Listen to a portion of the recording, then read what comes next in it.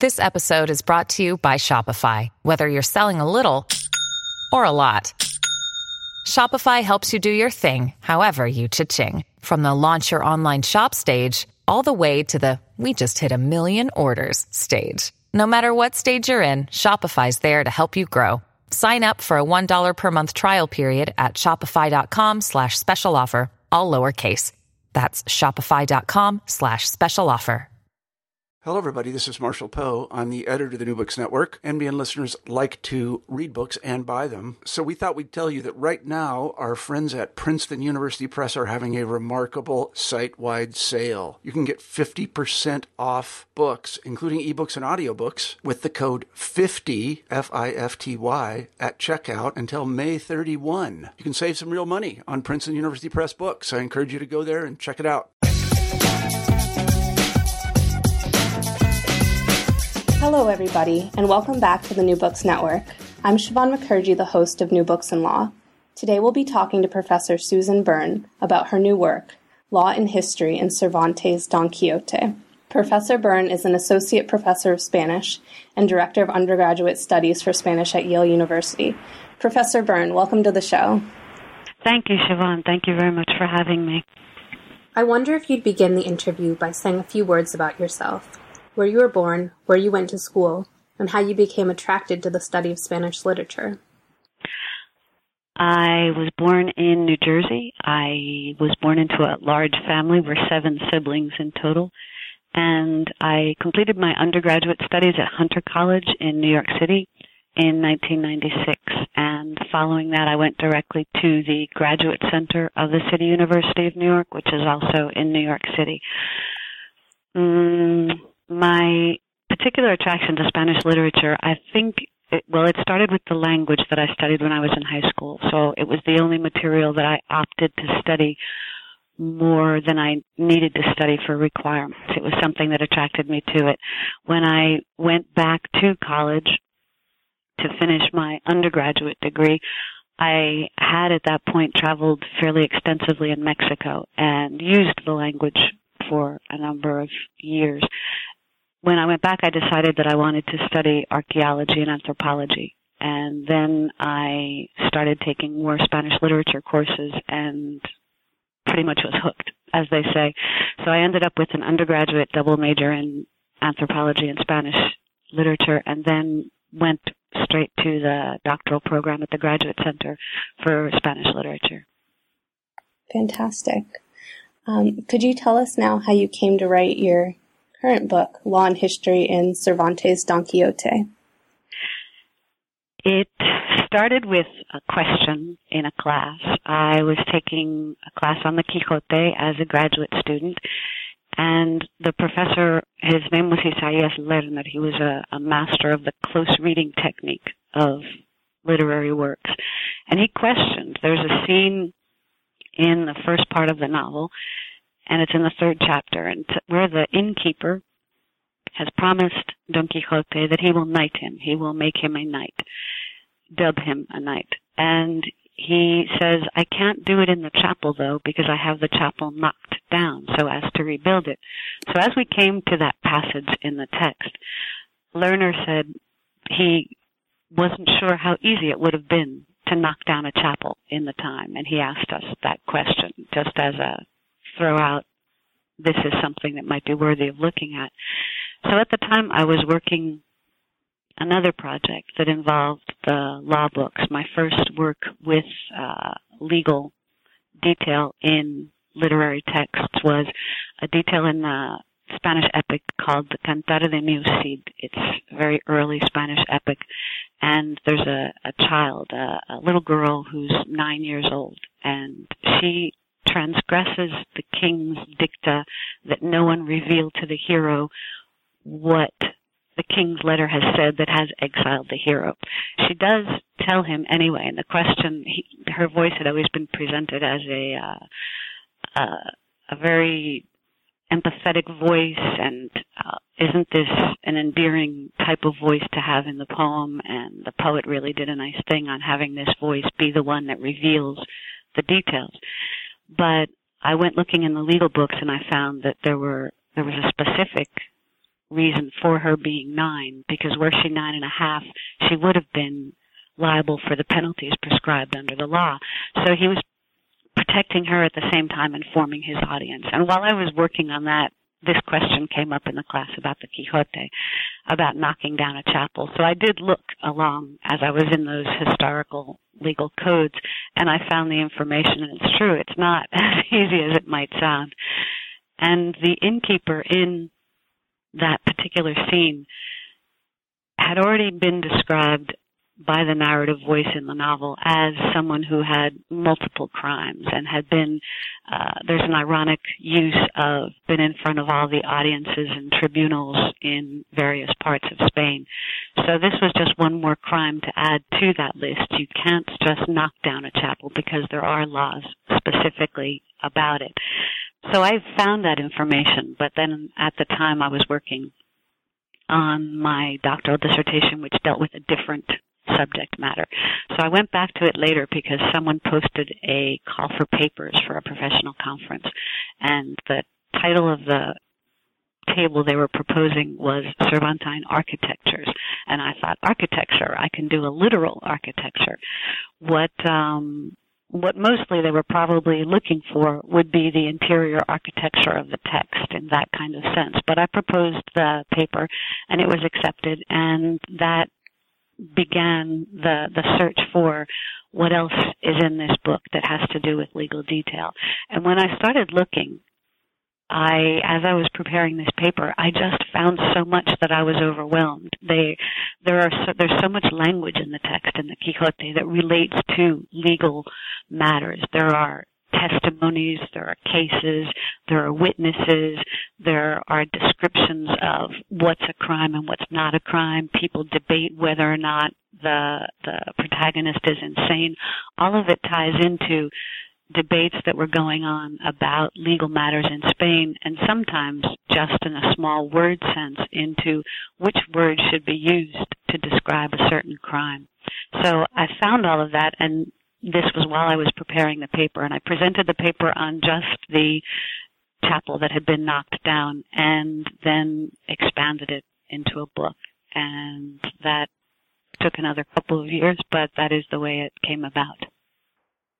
Could we give our listeners a short description of Don Quixote, when it was written, who are the main characters, and an attempt at the basic plot? Okay. No, I know it's a very long, involved work. There's a funny thing. When I first taught this work, I knew the students would be overwhelmed, and so I said, each of you is only going to look for one particular theme in every day's readings, and they ended up seeing how everything wove together. But it is a complex work. The specifics of exactly when it was written, literally written, is something we don't know, but we know when it was published, and it was published in 1605, the first part, and then a second part was published in 1615. The basic structure of it is there are two main characters. The protagonist, Don Quixote, he's the first one, and for the first 8 chapters of the 1605 first part, he's the only main character. He has read so many books of knight-errantry that he has decided to go out and turn himself into a knight-errant. He goes out to fix the wrongs of the world, to put torts right. And after the first 8 chapters, actually it's before the end of the first 8 chapters, he has to go home to get certain things that he didn't have after the 3rd chapter when he is knighted. So he goes home, and then he finds a swordsman. It's not a swordsman, it's more his shield bearer, literal translation from escudero, and that's Sancho Panza. It's a squire. It's a small town, and this is a neighbor of his. So he convinces him to come out, Sancho, and be his shield bearer, escudero. And that's the basic plot. These two go out into the world. Don Quixote, as the protagonist, finds things that he sees are wrongs done, and he tries to right them. Frequently, righting them just leads to chaos and havoc, and Sancho is the sidekick, in general terms, who always points out the pragmatic detail along the way. And basically that's it. I mean, there are multiple messages in the text. It's been tied into the idea that the link to law is obvious in it. It's been tied into justice for a long time, and it has been studied in that way for quite a long time. At the end of the 19th century, jurists were already looking at the literary, what we today call literary texts from early modern Spain, and they were saying there are a lot of details in here that look like legal details. And then further jurist studies led to conferences on, let's look at what Cervantes does with law in this novel. And the particular take of the jurists, I found it very interesting because they judged, as many literary scholars will do, what the character does rather than what the author's message is by having the character do those things. Very interesting.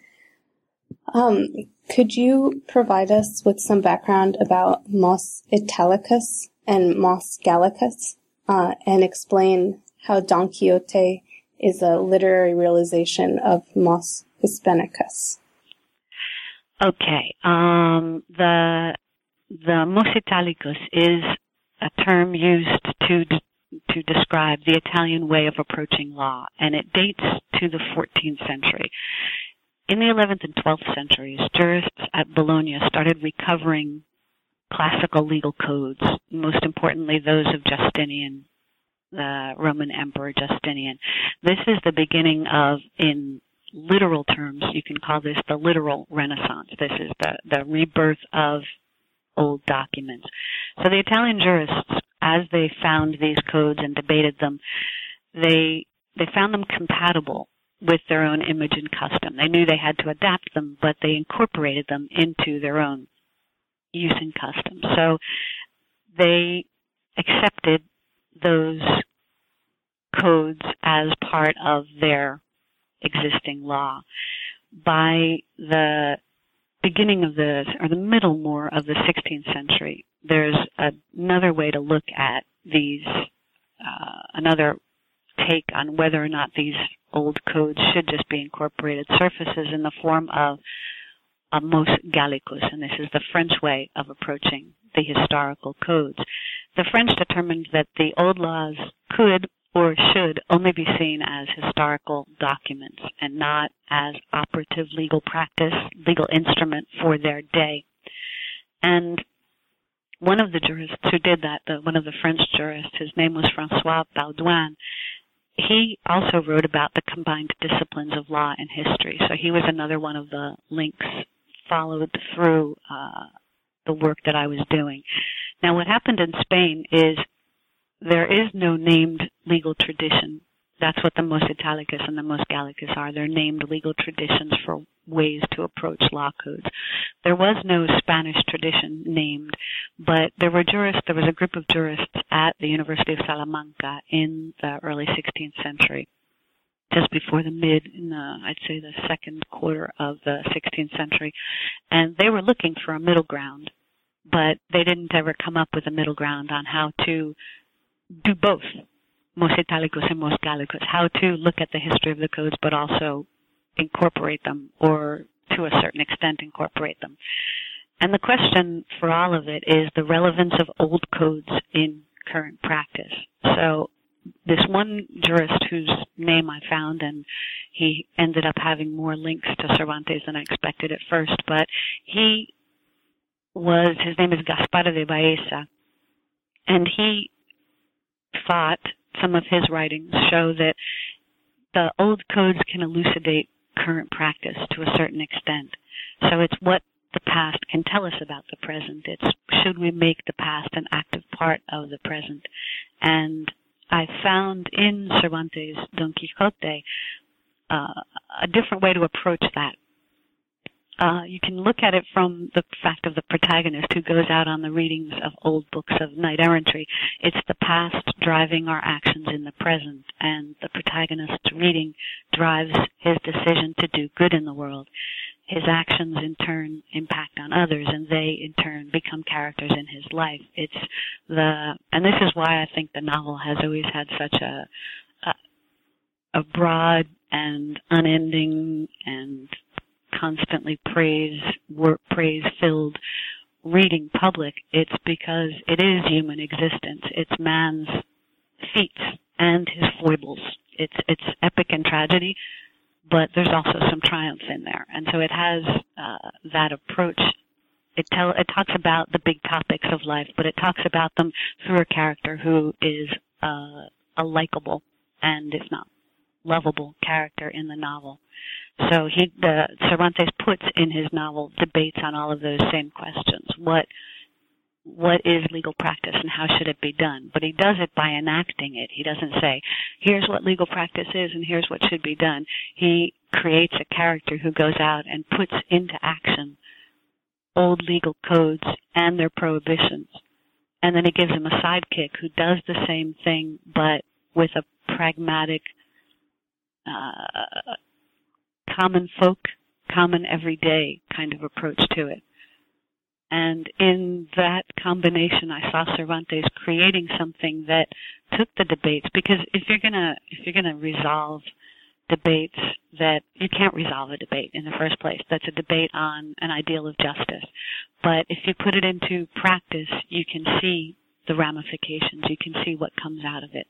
And that's what Cervantes does in most of his writings. He puts into a character the ideals and the questioning of the ideals, and then other characters take on the other voices. So it reflects reality in a broad and deep sense. Great. Could you take a moment and place your work in the larger law and literature movement for our listeners? Okay, I think the larger law literature movement is larger than I would be able to comment in less than hours and hours and hours and hours. Right. But in an overall sense, it's a subdiscipline, law and literature, that straddles the two fields of law and literature. Now, to me, the one of the main points about that is that if we go back to the time frame that I study, law and literature were considered almost the same thing. Literature developed out of law. That's how I see it. The comments on letters in the time frame, they called everything that they did, the writers of the time frame, everything was called good letters, buenas letras. So you had good letters that dealt with law, good letters that dealt with history, good letters that were letters of entertainment, etc. And the split in disciplinary spheres was a later, it started at this time frame, I believe, but then it took a longer time for that split to be solidified, codified. So the subdiscipline that has been active over the past 35 years is a reopening of that door into what's the relationship between these two.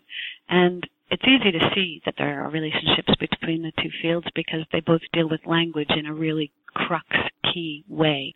Language is what convinces in a court. It's the suasion. It tells the story in a way that someone else believes the story. But it also lays down with specificity what the norms of conduct in a society should be. And literature, if you look at it in the post-18th century, post-17th century, really, if you look at the French coining of the term belles lettres, that's the 17th century. And that's when the split begins to happen, and literature as creative practice becomes something recognized as creative practice as opposed to serious, solid discipline. And the subfield of law and literature goes between those two. So jurists will approach the subfield mainly through their take on legal study, and scholars of literature will approach it mainly through their take on literature, which is necessary because no one can know everything. But to a certain extent, there's been a big push over the past 20 years for interdisciplinary studies, and that's part of what this ties into. Interdisciplinarity can be activated in a way in which I look at the other discipline and say it has something to do with mine. But if I take both of these two disciplines and look at them as both based on letters, on words and meaning of words and how to read words and what the effect of words are on life in general, then I'm looking at a combination of the two disciplines. And I think it's not a superficial interdisciplinarity, but you have to look at both of them and try to get inside the head, as it were, of each discipline in order to combine them. So the field has gone through these permutations, and every once in a while, something like every 10 years, somebody will write a "here's the status of the question on the field" kind of article. Okay. But, yeah. Sorry, I can give you examples of how... Yeah, go ahead. Yeah, no, I guess I was going to ask how, now that the interdisciplinary look at the field is it's what's the way you're supposed to look at the questions, and I believe what you're doing in your work. Could you address some of the layers of legal commentary that you've been able to look at because you have this interdisciplinary focus? Okay, well, the first thing that I did in order to understand the laws, I don't have a legal mind as a trained legal mind in the 20th or 21st centuries. What I did was I went back to Spain's early legal codes, because those were the ones that would inform the time frame I was working on. And when you look at those, you see the story of law. You see law developing as a field. The way the laws were written, it comes down to, here's something that happened, here's what we decided to do about it, and this is what should be done about it in future. So it's the creation of precedent in a legal sense. And the laws that had problems would frequently be the laws that were commented in Cervantes' creative work. So he tilts at windmills. It's an iconic image, the character tilting at windmills. There were specific laws on the books that said you cannot break a mill, and the word used for break had dozens of meanings, different meanings, by the time it got to Cervantes' day. And also the mills themselves had changed from old paddle wheel style mills into the big windmills.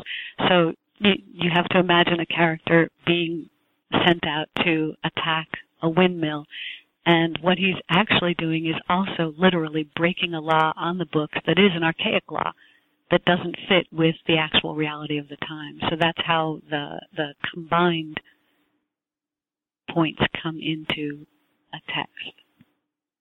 Okay. Could you also explain why Cervantes viewed his work as a history, and how this impacts how we should view his legal commentary? Well, history in the time frame was also another highly debated material.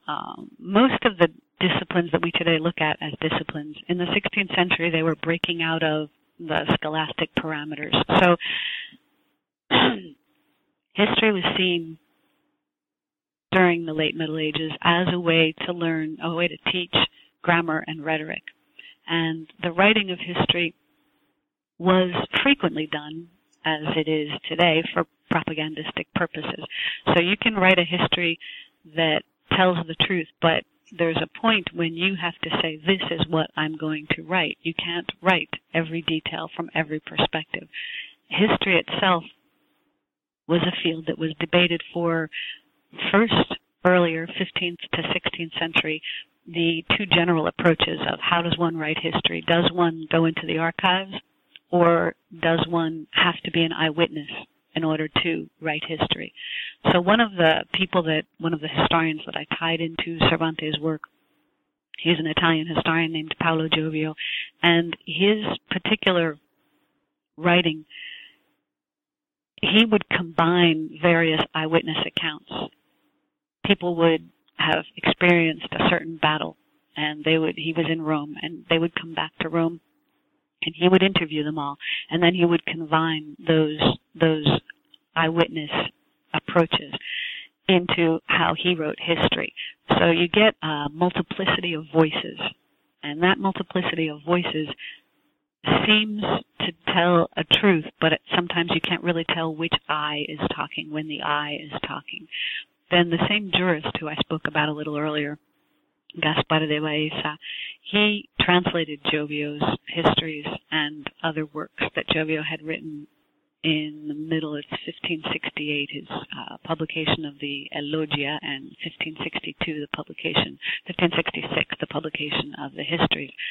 So when you get a translator translating something that already has the multiple voices filtered through a one voice, and then the translator adds in some of his own commentary, you end up with a whole series, a leveling of narrative voices. And that is what ends up happening in Cervantes with the novel.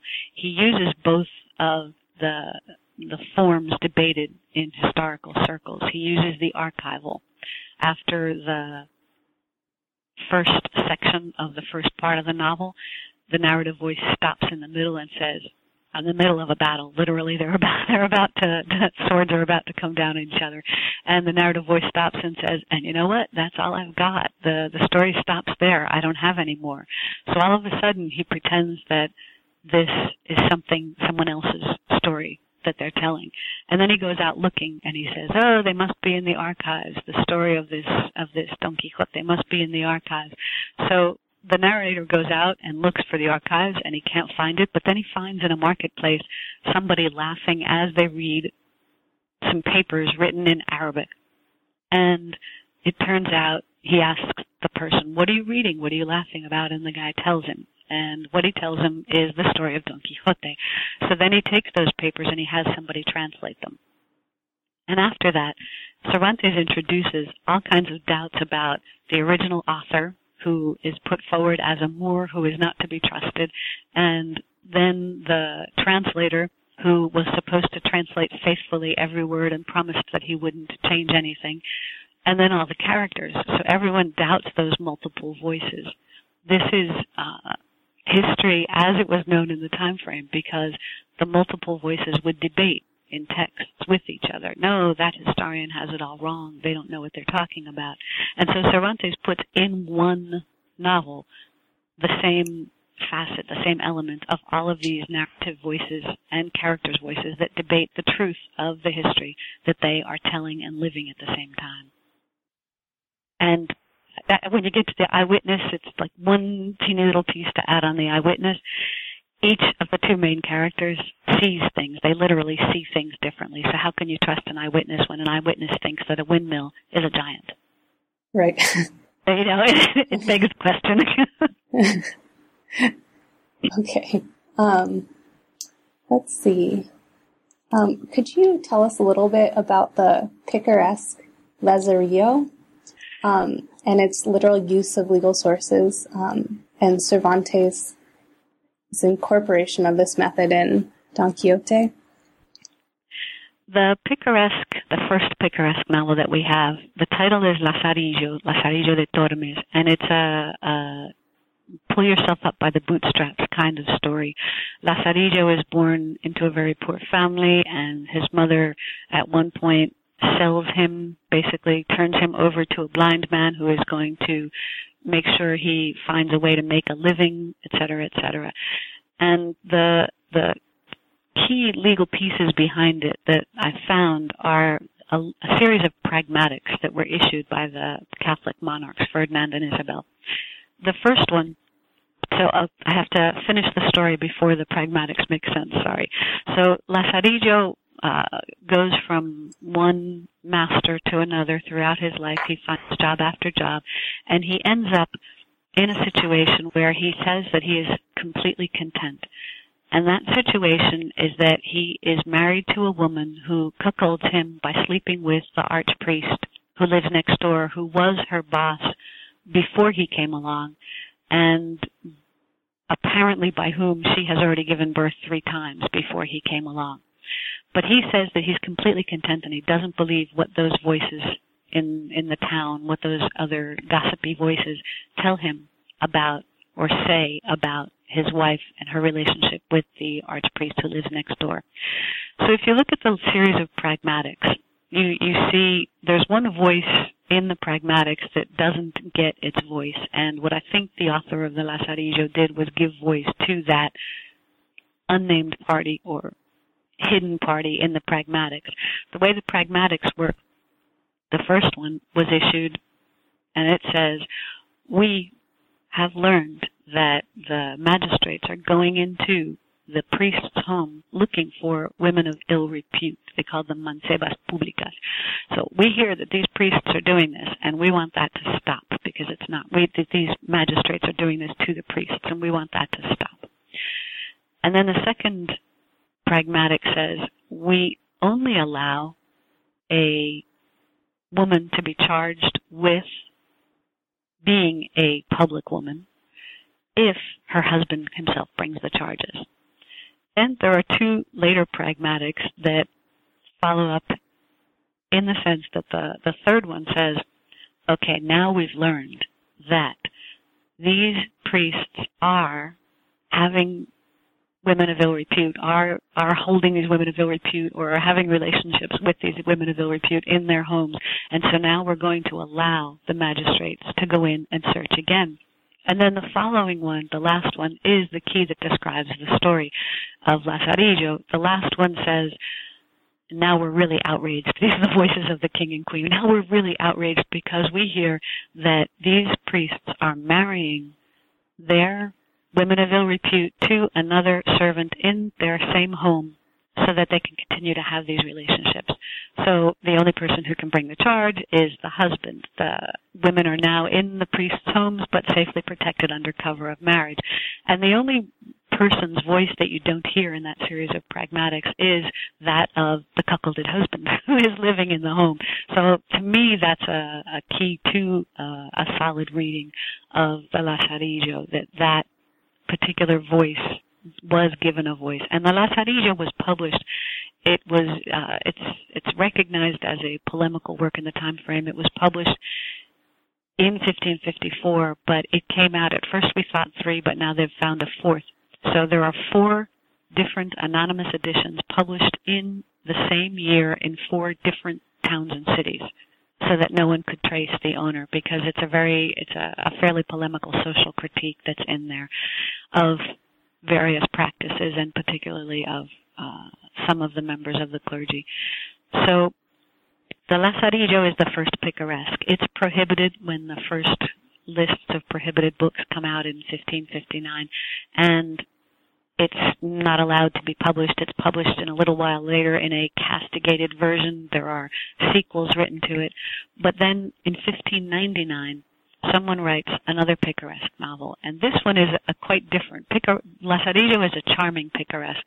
This 1599 novel is the one that gave the word picaresque to this type of novel, although the Lazarillo is the first. This one is the Guzmán de Alfarache, and it's by Mateo Alemán, is the name of the author. It tells the same story, and it solidifies the genre in that the way you write a picaresque is you are a narrative voice in the I form. I am telling this story. It is my story. You're writing an autobiography. And here is what happened to me as I went through this series of masters, and here's how I learned what I learned. So the picaresque will continue. There's a third one that comes out. It's called the Buscón, but that doesn't come out. It's Francisco de Quevedo, and that doesn't come out until after Cervantes has published the Don Quixote, both parts of that. So what Cervantes does, there have been attempts to look at Don Quixote in the sense of picaresque and what Cervantes does with the picaresque. The narrative voice is not an I voice, and so it doesn't work. He doesn't go through a series of owners, and so that doesn't work. But what Cervantes does is he incorporates a character who is writing his own picaresque novel. And it comes in the middle of an episode that I have found multiple resonances of legal matters in this episode. It's an episode called the episode of the galley slaves. There's a chained group of men on their way to the galleys. The galleys,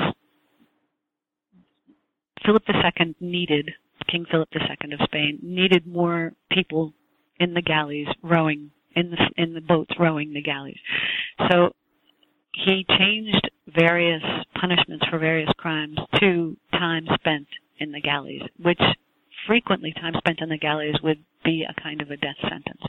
So there's a chained group of men coming down the road towards Don Quixote and Sancho Panza. And Don Quixote looks and he says, "What's this coming towards us?" And Sancho Panza says, "That's a group of chained men, persons forced by the king." So Don Quixote says, "How can people be forced by the king? This seems incredible. The king shouldn't be making force against anyone." And then he says that his goal for this particular episode is to undo forcings.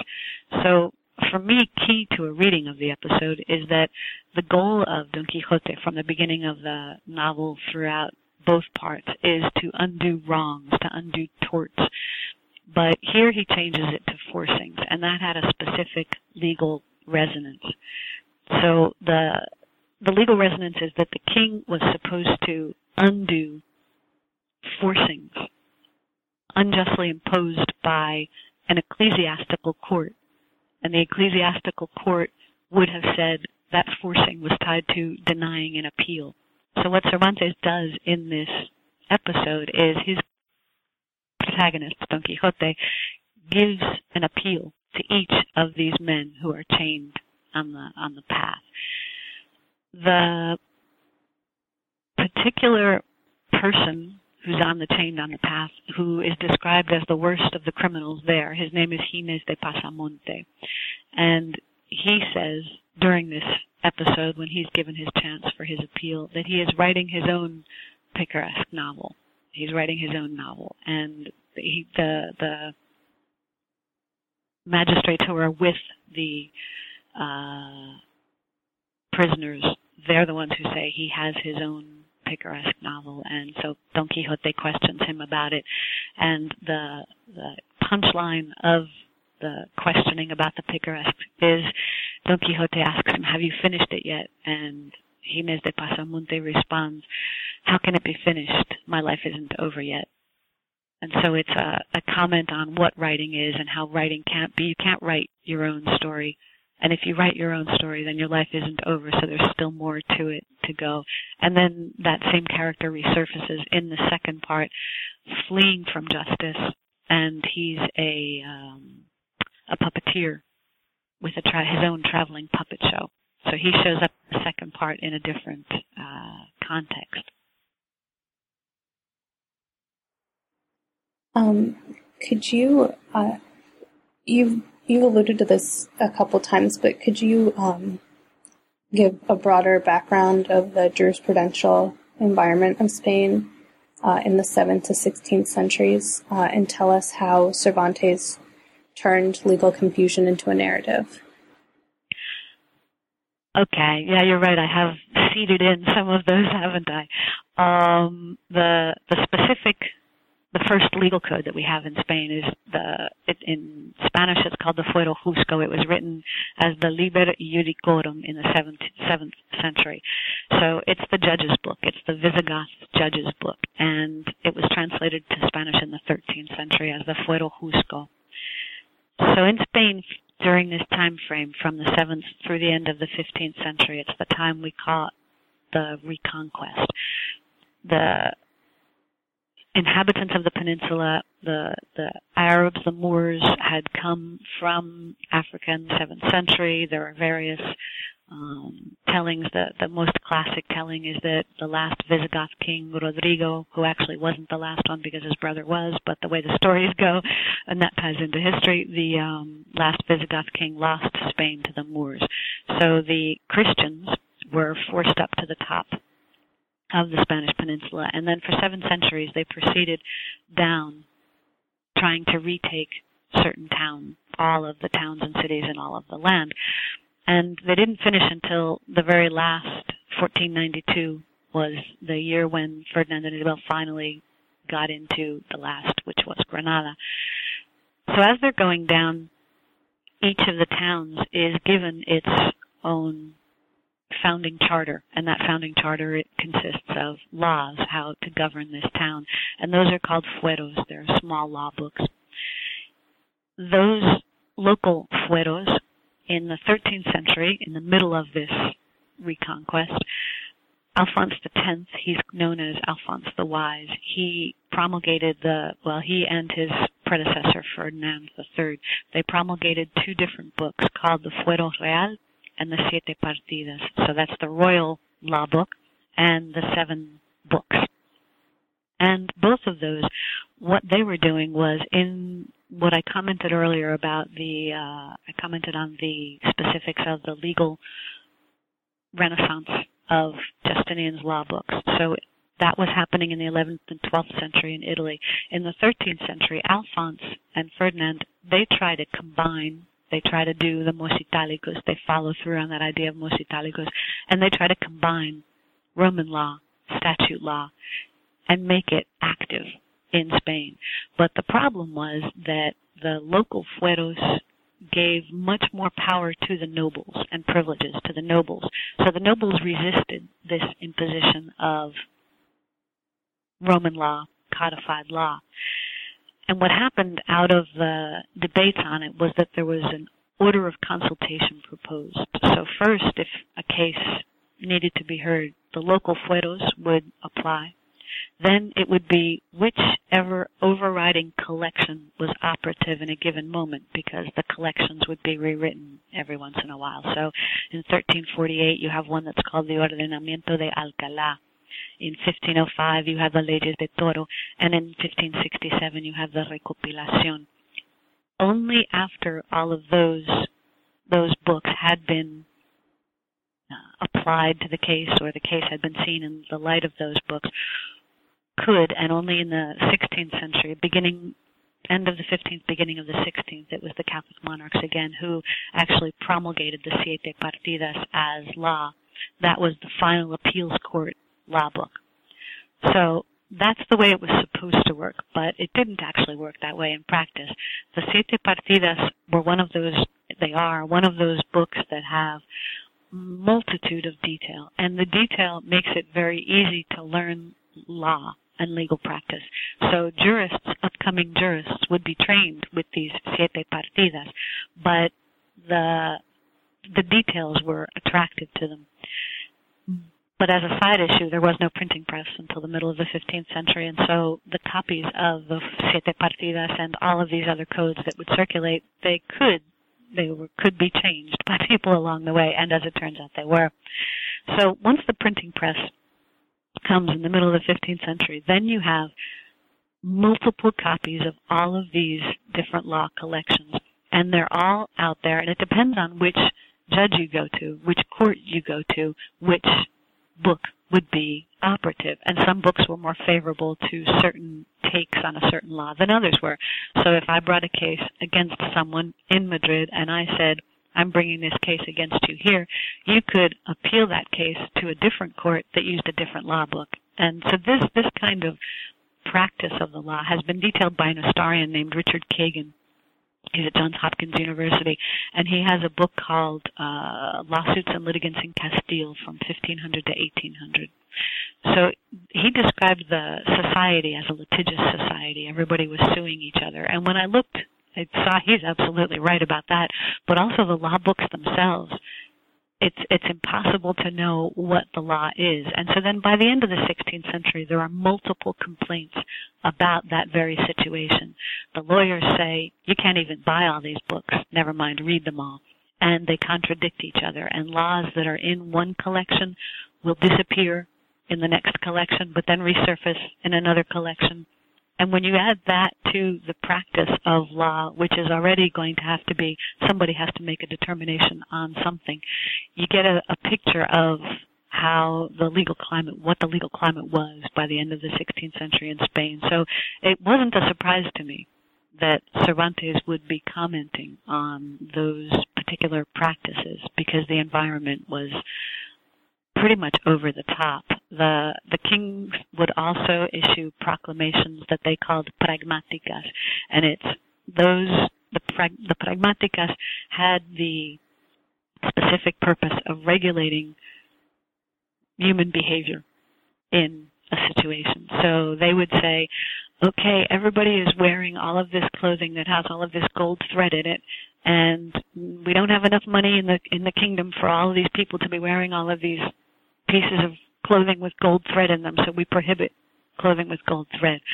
And then 5 years later, they'll come out and they'll say again, and like we said the last time, nobody's supposed to be wearing this stuff, and they still were wearing it. So the general upheaval and the intent, because from the end of the 15th century forward, what's happening is that with the marriage of Ferdinand and Isabel in the 15th century, the two big kingdoms of Castile and Aragon combined, and then you have what we today call Spain, in the sense of all of the regions.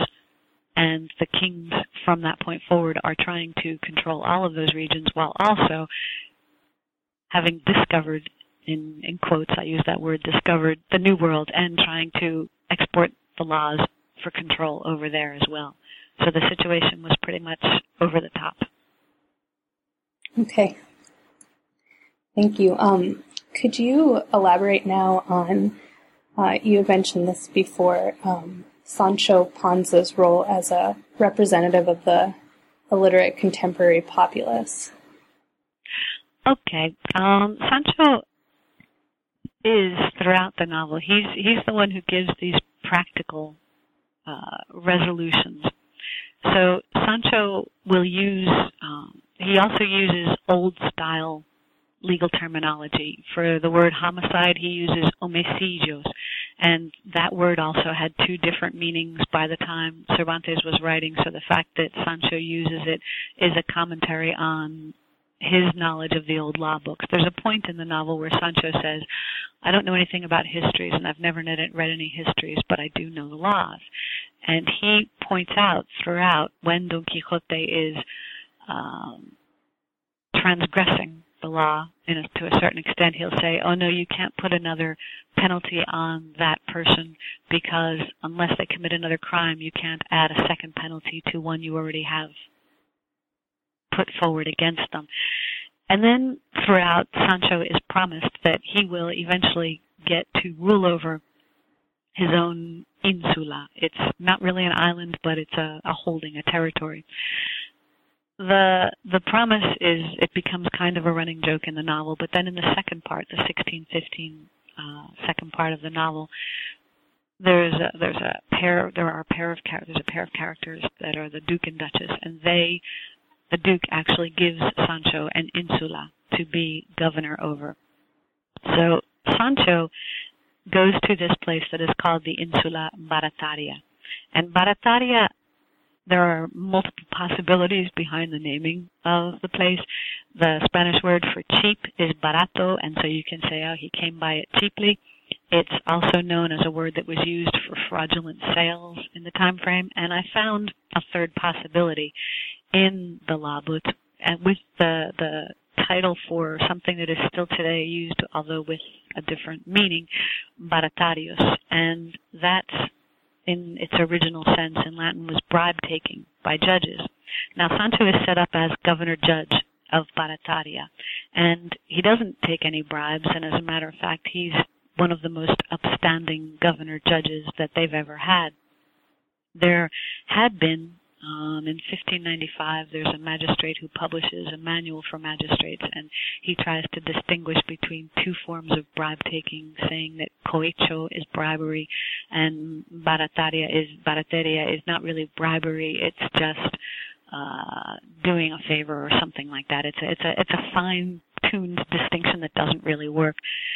So the way that we look at barratry today, that is the English term for it today, barratry, is vexatious litigation. And that is also an operative use in English, at least, in the time frame of Cervantes' novel. That fits also certain cases that Sancho decides. So one example of barratry used in the partidas, the siete partidas, that same old law code, is if you pretend to hide something in a bag, and then you touch the bag as if you are signaling that you're hiding something of worth there. That's considered trying to cheat someone else by making them think something that isn't really true. So one of Sancho's cases that he decides as governor comes down literally to that.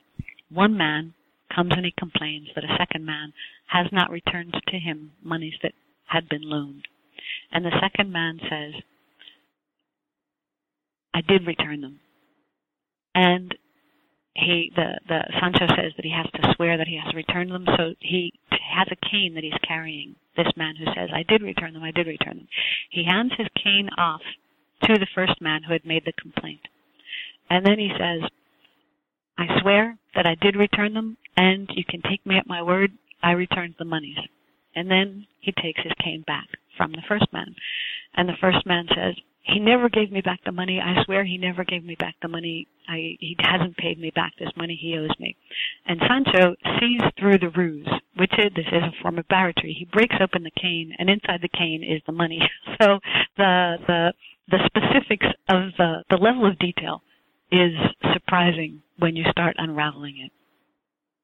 And that's pretty much a prime example of Sancho's good decisions.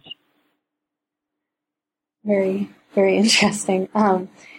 Could you talk now about the connections between Don Quixote and Philip II's inability to enforce the law? Okay, I think the episode with the galley slaves again works in the sense of Philip. It's a very subtle critique of Philip II not being able to enforce the law. So all of these laws are on the books, and all of them are enforced, but to greater or lesser degree. And as it turns out, pretty much no one is obeying the law in the time frame. The complaints about it, they're always tied into that there are too many laws, and if you read through the laws, you find, as I said before, these repetitions of, okay, we said this 2 years ago in this earlier pragmatic, and now we're repeating it again. So, if you look at Don Quixote, he's not like Philip II in that he's trying to enforce literal law. He's trying to enforce the ideals of law. And it's the justice behind law. And I think they're more distinct than they are similar in that neither of them is able to realize what they set out to do. So Philip II realized a whole slew of things in his lifetime, but enforcing the law in a uniform way was beyond him. He couldn't do that, and I don't know that anyone would have been able to do that in the time frame given the situation. The way Don Quixote goes out is to go behind it, to look at the ideals behind it. And the image of Philip II that was held in the time frame is not always quite positive. So there are, for instance, in Cervantes' later novel, the Persiles, he pretty much jumps over that time frame of Philip II's reign as if it didn't exist in history. There are subtle digs at it. So the forcings is one, and that's a clear commentary to me where Cervantes says, through what his character says, the king is not able to uphold the law. He is allowing these forcings to take place, and he's not doing what his particular role is, and his particular role is to undo these forcings. And as it turns out, Philip III, after the publication of this first part of the novel, he did issue a proclamation that the laws about people going to the galleys were being enforced irregularly and unfairly, in that people were being sent to the galleys before they had the time for an appeal. So it all ties into those two pieces. Now, I don't see Don Quixote as Philip II because Don Quixote is an idealist. And they don't exactly tie together in that sense for me. Okay. To conclude, I would love to know what you're working on now. Okay. Let's see. I have just finished another book that is currently in press, and the title is Ficino in Spain. It's a study of the impact Italian philosopher Marsilio Ficino had on Spanish letters of the same time frame, the 15th through the early 17th century. It's an Italian philosopher who, for a long time, his impact and importance in Spanish letters was denied, but I've found multiple references to him, commentaries on his work, incorporation, including by Cervantes, of details from his works, etc., etc. And so that one is supposed to be coming out in the spring, this spring 2015.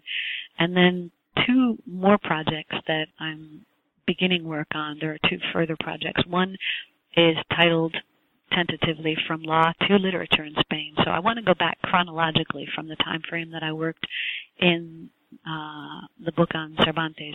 I want to go back chronologically and go back to the first epic, the Cantar de Mio Cid, and another work that's from the next century called the Libro de Buen Amor. Both of those incorporate legal detail. So I want to look at what happens there with the legal detail and how it's incorporated and its use in the text that later we would call creative texts. Then I want to jump to the end of the 15th century, because there's a canonical work from that time frame called the Celestina. And it is not only literally tied to legal practice, it has a lot in it as well, and within 50 years there was another book written on it that commented it for its legal material. So I want to look at those 2, along with another that's called the Grisel y Mirabella from that time frame. And then I want to move forward, but only up to the last, say, like 1575, 1580, somewhere around there, to look at how the ideas on what law and literature were, the concept those who were writing these things had of what the 2 things were, what the 2 disciplines were. So I want to look at that. And then the second other planned project is called Early Modern Theorists, and that would be where I would go forward in time from what I did with Cervantes, looking at his environment and what the creative artists, this is the golden age of Spanish literature, and I want to look at what they said about what they were doing as they were doing it, and then take that up to the 18th century when the debates on good versus beautiful letters, the French belles lettres, and the Spanish were debating buenas versus bellas letras, and who had them in which nation had better beautiful letters and what happened along the way. So that's the project's en route in the planning. Yeah, you sound very busy. We're gonna probably too much so, right? Yeah, we'll have to have you on the show a couple more times this year. I appreciate very much you taking the time to do this. Thank you. Yeah, thank you so much for being on the show today. I really enjoyed it. And so did I. I appreciate it.